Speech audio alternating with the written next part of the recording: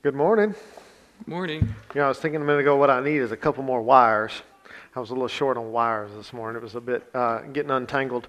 Um, I'm excited about today. The Lord has really been speaking this week, and I look forward to sharing that with you. I want to remind you real quick of where we left off last week. Last week we spent our time talking about giving good gifts. We looked at Hebrews chapter 7, verses 4 through 10, in which the author is making the case that Melchizedek is greater than the Levitical priest because through Abraham, the Levites gave a tenth to Melchizedek. We spent most of our time talking about how important gifts are and that they reveal the true nature of your heart. I shared a few examples from my life of some not so great gifts and kind of what that tells you about the giver. But I want us to see that Abraham responds to Melchizedek by giving him a good gift. And honestly, his response isn't just to Melchizedek, it's to God, because God is the one that has brought him through, who's allowed him to rescue his cousin or his nephew Lot, and now here he stands before one of God's priests. And so we talked about giving good gifts as one of the ways that we express love to one another. We had some great discussions on our life group last week. If you're not familiar with the love languages, one of them is gifts. And one of the things that people whose love language is not gifts, one of their struggles is giving good gifts, because that's not how their brain necessarily works. But it is also true that God He's created us in His image, in His nature, and He is a giver of good gifts. And so it's not that we can't give good gifts, it's that often we don't put a lot of time and a thought into those gifts, unless you're a gift giver, and then you're consumed with those thoughts all the time, because that is how you show love and how you receive love. So, we talked about last week about how, in our life group, about how great it feels to give a gift to somebody. If you think about, I asked the question in our life group, what's the greatest gift you've ever given? And I know that when I ask a question like that, people don't really want to answer because they feel like it maybe sound prideful. But I want you to think about that. Think about the best gift you've ever given to someone else, and specifically about how that made you feel. Because there's something interesting that happens in us when we give a really great gift. When we spend a lot of time thinking about the perfect gift and then we get to present that perfect gift. We didn't talk about it last week because I think Kara stole everybody's thunder when she's like, the greatest gift I've ever been given was my ring by Carrie. Which is great. She's making a face at me, which is fantastic. That is a great story. And it made me think about all the thought and processes that I went through to buy the ring for Bethany and to give that ring to her. And it just made something click inside of me that had not clicked before. And so then the question that we kind of follow that up with is, do you feel the same way when you give good gifts to God? When we talk about the way we give of our time and our resources, do we get those same feelings? And if we do, that's fantastic. If we don't, let's let the Lord address that. Because giving a good gift, like I said a while ago, is a part of who we are. It's a part of our DNA. Any culture you go to, gift giving is going to be a part of that culture because we are created to give. And so I want to challenge myself and all of us to think about the gifts that we're given. The author of Hebrews makes a point to talk about this gift and its significance in the narrative that's happening. So I want us to look today at the next section, and as we're moving in there, I want us to remember that Abraham's gift to Melchizedek reveals Abraham's heart about how he feels about God. That he is giving something significant. We talked about last week about how he's giving a tenth of his possessions that he just gained from these 4 kings that he conquered, and that for him in their time, in their culture, that was the nest egg for him to be able to be the patriarch of his family, to take care of his family. And so he's giving a significant portion before he even gets to utilize any of those things. He's giving a significant portion away to Melchizedek and then also to God. So if you'll remember, the author introduces Melchizedek as a type of priest, right? That he's not just a person, but he is a type. He is setting, by the author of Hebrews using Melchizedek, he's setting Melchizedek as a type of priest that is different from what they had experienced before. And if you'll remember, he uses Psalm 110 to make this case. It says, he quotes David by saying, "The Lord has sworn an oath and will not take it back. You are a priest forever, according to the pattern of Melchizedek." So this segment on gift giving is to show that when God put his plan in motion, it was his intent that there would be a better priesthood than the Levitical line, and that that would fulfill God's promise to restore that broken relationship that happened when Adam and Eve chose to sin. And so Abraham's gift as a patriarch places Melchizedek, his priesthood, higher than the Levitical priesthood because the Levites are the offspring of Abraham.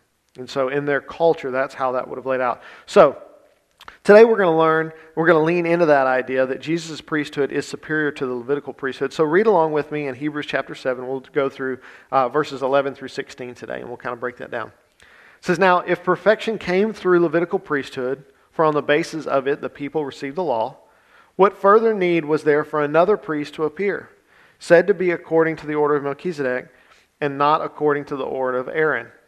For when there is a change of the priesthood, there must be a change of the law as well. For the one these things are spoken about belonged to a different tribe. No one from it has served at the altar. Now it is evident that our Lord came from Judah, and Moses said nothing about that tribe concerning priest. And this becomes clearer if another priest like Melchizedek appears, who did not become a priest based on legal regulation about physical descent, but based on the power of an indestructible life." So I want to kind of bring our brains back somewhere that we've been once before. When we were going through Hebrews chapter 5, specifically verse 1 through 3, we talked about we don't live in a culture or a world necessarily where we think about priests very often. If you grew up in the Catholic faith, that may be different for you. But for most of us who've grown up in the Southern Baptist Church or other denominations, priests they don't play a significant role in our life, but they did for the Israelites. Look at chapter 5, verses 1 through 3 with me, and I want to remind you that the author's making this point again. He's echoing what he's already said. He's reminding the people, as they were well aware of, that the Levitical priesthood was not perfect. Because he says, now if perfection came through the Levitical priesthood. I like how he phrased that. Now if perfection came through it, because what he is saying, without being negative, is perfection did not come through the Levitical priesthood. It wasn't perfect because the priests weren't perfect. They too had sinned, and not only did they need to make atonement for their own sin, but then they had to also make atonement for other people's sins. So look at Hebrews chapter 5, verses 1 through 3. It says, "For every high priest taken from among men is appointed in matters pertaining to God, for the people, to offer both gifts and sacrifices for sin. He's able to deal gently with those who are ignorant and are going astray, since he is also clothed with weakness. Because of this, he must make an offering for his own sins as well as the people." So there's one main point that the author is going to try to drive home in this section that we're in today, and we'll also talk about this again next week. But the fact that Jesus was sinless and therefore a better priest. That's the point he's trying to help people understand, is that Jesus, in the line of Melchizedek, is a superior priest to the Levitical priest. We're going to dig into the details of that next week, but for today I want to focus on the comparison between the old Levitical priesthood and the new priesthood of Jesus. And this is not just a Levites versus Jesus argument. Okay, and I want us to see that from the beginning, that this is not just the author of Hebrews saying this guy's better than this guy. The takeaway is not that the Levites were bad men and so God changed the plan. The law and the Levitical priests needed to come for the same reason.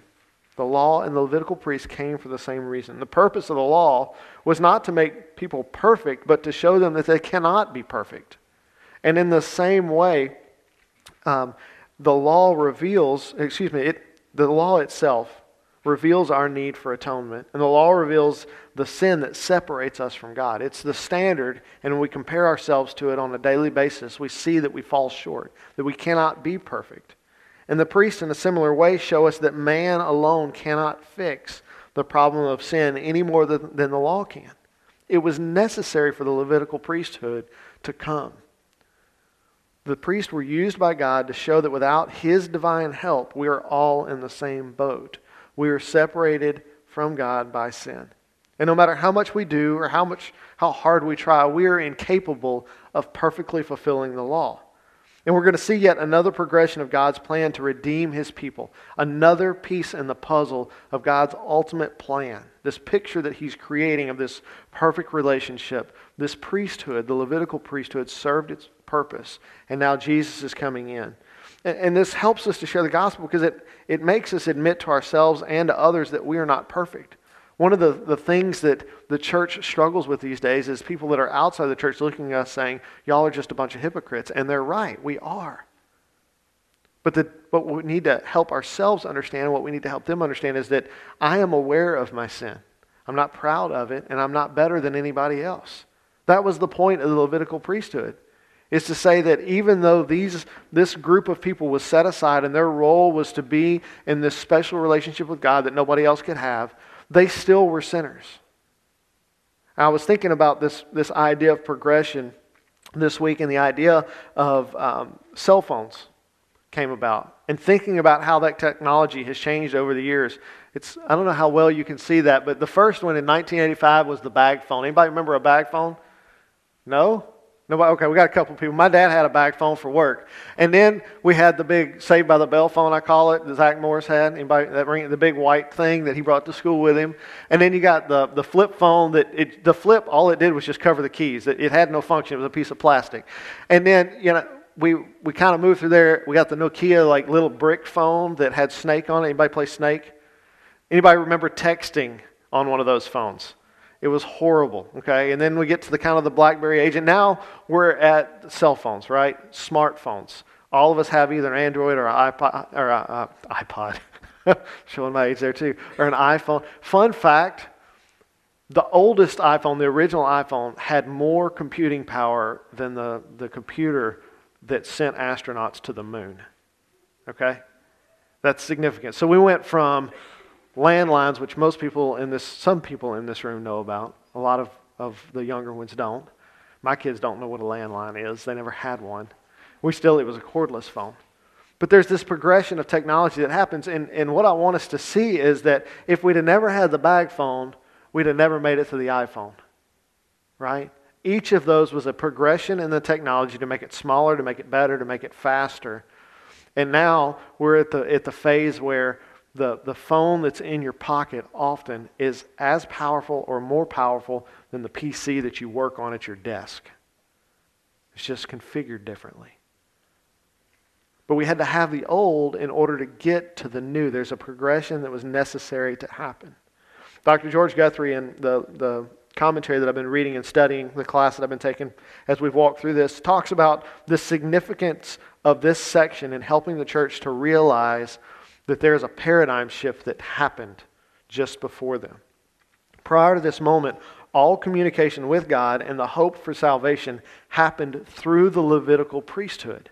The only hope of salvation, the only hope of being right before God was going to happen through the Levitical priest. If you wanted to be right with God, you had to go through those guys first. And the author is walking them step by step through the theology of Jesus as the final high priest. He's trying to connect the dots for them and say, this was the old way. This is the way God set it up. But we got something new. You can throw the bag phone away. We have iPhones now. That's not necessary anymore. It can do way more. And it's easier and it's better. I thought about this week when we find ourselves in the midst of a paradigm shift. It's hard to know that you're in the midst of a paradigm shift because life is just happening. But then if you take a step back and you kind of look at it from a broader perspective, all of a sudden some things become clear. If you're over 30, something happened in your lifetime that completely changed the world. And the other day, Luke was telling me about a story that my father, he calls Papa was telling him about, and he phrased it this way. He said, Papa was telling me about, or he was telling me a story, and I said, where'd you hear that? And he said, it's about Papa's 9/11. I thought, Papa's 9/11? And it dawned on me that my children were born after 9/11 happened. That affected every person in this room who's under the age of 30, or over the age of 30. You remember it. I remember I was standing at a gas pump at Barrett's convenience store, putting gas in my green Isuzu pickup truck, listening to the radio when they said that an airplane accidentally flew into the Twin Towers, one of the Twin Towers. I thought, wow, that's crazy. And then I got to work. I was an intern at First Methodist in Pineville, and something else happened on the radio, and I remember going inside and finding a TV on a cart. Y'all remember those? And rolling it over to where there was a plug where I could plug it into the cable and turning it on and seeing the second plane hit the tower. That made a significant impact in my life in that moment. And it changed the way the world operated. But my kids don't know the world prior to 9/11. There was a paradigm shift that happened in the world, and I was alive for it, but it just feels normal for me at this point. And it feels normal for my kids. This is just how we operate. They have no idea that you used to could just show your driver's license and get on an airplane, and it was just that simple. And now it is not that simple. If you've flown in the last 30 years, you know it's significant. But the whole world changed. And for our children, it's just a moment in their history books, or it's a story that they hear their parents or their grandparents tell. And when Luke phrased it that way, it made me realize that he's never experienced life prior to that world-changing event. He doesn't know anything about what happened previous to that except from what he hears from people. And the people that are receiving this letter, being from Jewish families, would have known all about the history of the Levitical priesthood. We've talked about that so many times, that they told this history orally. It was the way they went about life. But most of them would not have experienced any of that themselves. The best guess for the time that this book was written was 60 AD. And so the people that are receiving this letter, the majority of them probably had heard of Jesus, but certainly had never met him, and were probably not alive when he was alive. And so the author is going through the process of breaking all this down to help these people who didn't live through that paradigm shift understand the significance of what's happening. The world was different now, and the author's helping them to understand all the reasons why. In verse 12, he's pointing out this paradigm shift. He says, "For when there is a change of the priesthood, there must be a change of the law as well." And the language that he's using here is about an event that happened that brought about a new covenant that was instituted by Jesus' death and resurrection. When he says a new law must come, he's talking specifically about the covenant. God began the Mosaic covenant, and we talked about this in our Exodus study, but if you remember Exodus 19, verses 5 through 6, God says, "Now if you will carefully listen to me and keep my covenant, you will be my own possession out of all peoples, although the whole earth is mine, and you will be my kingdom of priests and my holy nation. These are the words that you are to say to the Israelites." And in the following chapters, in chapters 20 through 23, is where Moses receives the law and all the ordinances, the way that the Israelites should live. And he tells them in Deuteronomy chapter 4, verse 6 through 8, he says, "Carefully follow them, for this will show your wisdom and understanding in the eyes of the peoples. When they hear about all these statutes, they will say, 'This great nation is indeed a wise and understanding people.' For what great nation is there that has a God near to it as the Lord our God is to us whenever we call on him? And what great nation has righteous statutes and ordinances like this entire law I have set before you today?" So God gives the people the law to improve their lives and to set them apart from all the other people around them. The purpose was not to restore the people, but to get them ready for the restoration that was going to come through Jesus and through the new covenant. In building this case, he's trying to help the church understand and see the paradigm shift that happened. The Mosaic covenant was good and it served a purpose, but has now been superseded by what Jesus did in the new covenant. He followed this up by connecting the dots again to the connection of Jesus and Melchizedek. He's showing them that Jesus' priesthood wasn't determined by his lineage. It was determined by his very life. We're going to talk about that life next week. But I love the way the NLT translates verses 15 and 16. It says, "This change has been made very clear since a different priest who is like Melchizedek has appeared. Jesus became a priest not by meeting the physical requirements of belonging to the tribe of Levi, but by the power of a life that cannot be destroyed." Jesus is not more of the same or only slightly better than the Levites. Jesus was something completely different. His life, death, and resurrection are the beginning of the new covenant that Jeremiah spoke of in Jeremiah chapter 31, verses 31 through 34. He said, "Look, the days are coming." This is the Lord's declaration. "When I will make a new covenant with the house of Israel and with the house of Judah. This one will not be like the covenant that I made with their ancestors on the day I took them by the hand to lead them out of the land of Egypt. My covenant that they broke, even though I am their master," the Lord's declaration. "Instead, this covenant I will make with the house of Israel after those days," the Lord's declaration. "I will put my teaching within them, and I will write it on their hearts. I will be their God, and they will be my people. No longer will one teach his neighbor or his brother, saying, 'Know the Lord,' for they will all know me, from the least to the greatest of them. This is the Lord's declaration. For I will forgive their iniquity and never again remember their sin." This is the new covenant that Jeremiah is prophesying about. Jesus' life and his death and his resurrection was the institution of this covenant that Jeremiah is telling the Israelite people about. He's saying a new covenant, a better covenant, is on the way. The author of Hebrews is identifying for the church that man named Jesus that lived a perfect life, was crucified unjustly, and then raised himself from the dead is the one that is being spoken of for generations.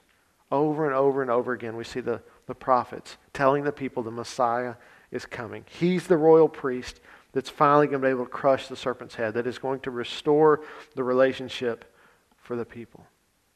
And so here's where that hits home for you and I. Because we've talked about all this priesthood stuff. We talked about Jesus is a better priest because he's not of the Levitical line. He's better than that because he's a different type of priest. But what does that mean for you and I? How does that translate into our lives? Culturally, here in the South, most people, if you ask them, will say that they believe in Jesus. That he died for their sins, that he forgives them, that he loves them. Yet so many of those same people are still living under the Mosaic covenant. They're still operating under the mindset that if I do enough, if I keep the rules, if I'm good enough, if I work hard enough, that God will be pleased with me and he will accept me as I am. That's the Mosaic covenant. That's not the new covenant. This is so similar to what the author of Hebrews is charging the church not to do. Remember, their temptation was to fall back into the old habits and traditions from their Jewish heritage in order to be accepted by the people that they loved. And the author of Hebrews is encouraging them that this new covenant, he's trying to explain to him, look, this is the way it used to work before you were born or just after you were born. This man, Jesus, he came and he did away with that old way of doing things. The law is still significant. It served its purpose. But there's a better covenant, and it's through the person of Jesus. You and I, we understand grace, and we understand what the message of grace is about. Jesus is far better than any other priest in the law. And it's because of him that we can know the Lord in the way that Jeremiah spoke of him. That we can say, I know the Lord, because he lives in us. The people under the Levitical priesthood never experienced that. They didn't know what it was like to have the Holy Spirit living inside of them. And for you and I, the story worth sharing is that there's an upgrade available. Have you ever gone and said, well, I wonder if I'm not ready for an upgrade. This phone's kind of getting junky. And you go open up whatever service it is you have and go, ooh, I can early upgrade. It costs me only $100 and I get this brand new phone. And there's some excitement there. It is for me anyway, because I like stuff. Probably is for you too. And the story that we can share is that for those people that are still living under the law, that are still trying to build themselves up in order to present themselves before God in hopes that what they've done is good enough, is that there's a better way. There's an upgrade that's available, and it won't cost you a thing. It's free. Everybody likes free upgrades, right? You go to the Mexican store and they give you some free cheese dip, nobody's going to complain about that. You just got upgraded.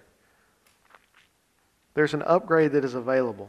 The people in our lives that are still trying to use this outdated covenant are eligible for that significant upgrade. The law is good, and it still sets us apart. God didn't do away with the law. The law is still here. We train our children up in the ways of the law. Don't lie. Don't hit your siblings. Don't steal stuff. Those are important rules and regulations over our lives, and those are they still exist. But those things are not put there in order to make us better people so that God will one day accept us. Those are just there to teach us, to set us apart from other people. But the role of saving us belongs to Jesus. The law's not gone away, but rather it's been fulfilled by the only one who's ever been capable of fulfilling it, and that's Jesus. And so as we receive him as our Lord, and he begins to work in our lives and our hearts and change us into his likeness, he's fulfilling the law through us. It's not our work, but it's his. We can share that with the people in our lives, that if they will trust Jesus with their lives, he will fulfill the law through them. No longer do they need to try to be something or pretend to be something that they're not. Jesus will change their hearts and work in their lives He'll change them into His likeness. He will make them perfect. They don't have to try to be perfect anymore. There was a paradigm shift a long time ago, and yet many of our friends and family are still living in the past. They're still living as if Jesus had not died on the cross. And one of the things that you and I can do as followers of Jesus is to share our stories. Is to let our lives be the evidence of what it looks like to live under grace. To show people that I understand why you're doing what you're doing. But Jesus isn't asking that of you. He's not asking you to be a good person. He's asking you to be His, and He will make you a good person. People around us don't understand grace or forgiveness, and so the only option that they can see is to try to be really, really good. And we know better than that. We understand grace at TGP. We understand what it means to walk with the Lord, to abide in Him, to allow Him to speak in our lives every day. And I love the songs today and then the kids' message that what we're going to see if you didn't catch it today, over the next month with the kids' stuff, kind of the main theme is that if we will walk in obedience to the Lord, He will make us leaders. Not because we're qualified, but because we're walking in obedience. He is our qualification. That's what the story was about today. And God wants to do that in every one of our lives, is that as we walk in obedience to Him, He's going to make us leaders in our communities. He's going to make us leaders in our families. He's going to make us leaders in our workplaces, not because we're really good at anything other than just walking in obedience to Him. We got an upgrade, and that same upgrade's available to everybody, and we can share how they get it. We can give them the link. Click this link, right? We have the information that they need. And our stories will help them to understand that. Let's share our experiences and help others to understand that God's activity isn't the result of being good. It's a result of just being obedient to Him, to listening to His voice and doing what He says. Jesus did the work to restore our relationship with God. And let's share that with other people so that they can understand it for themselves. Let's pray.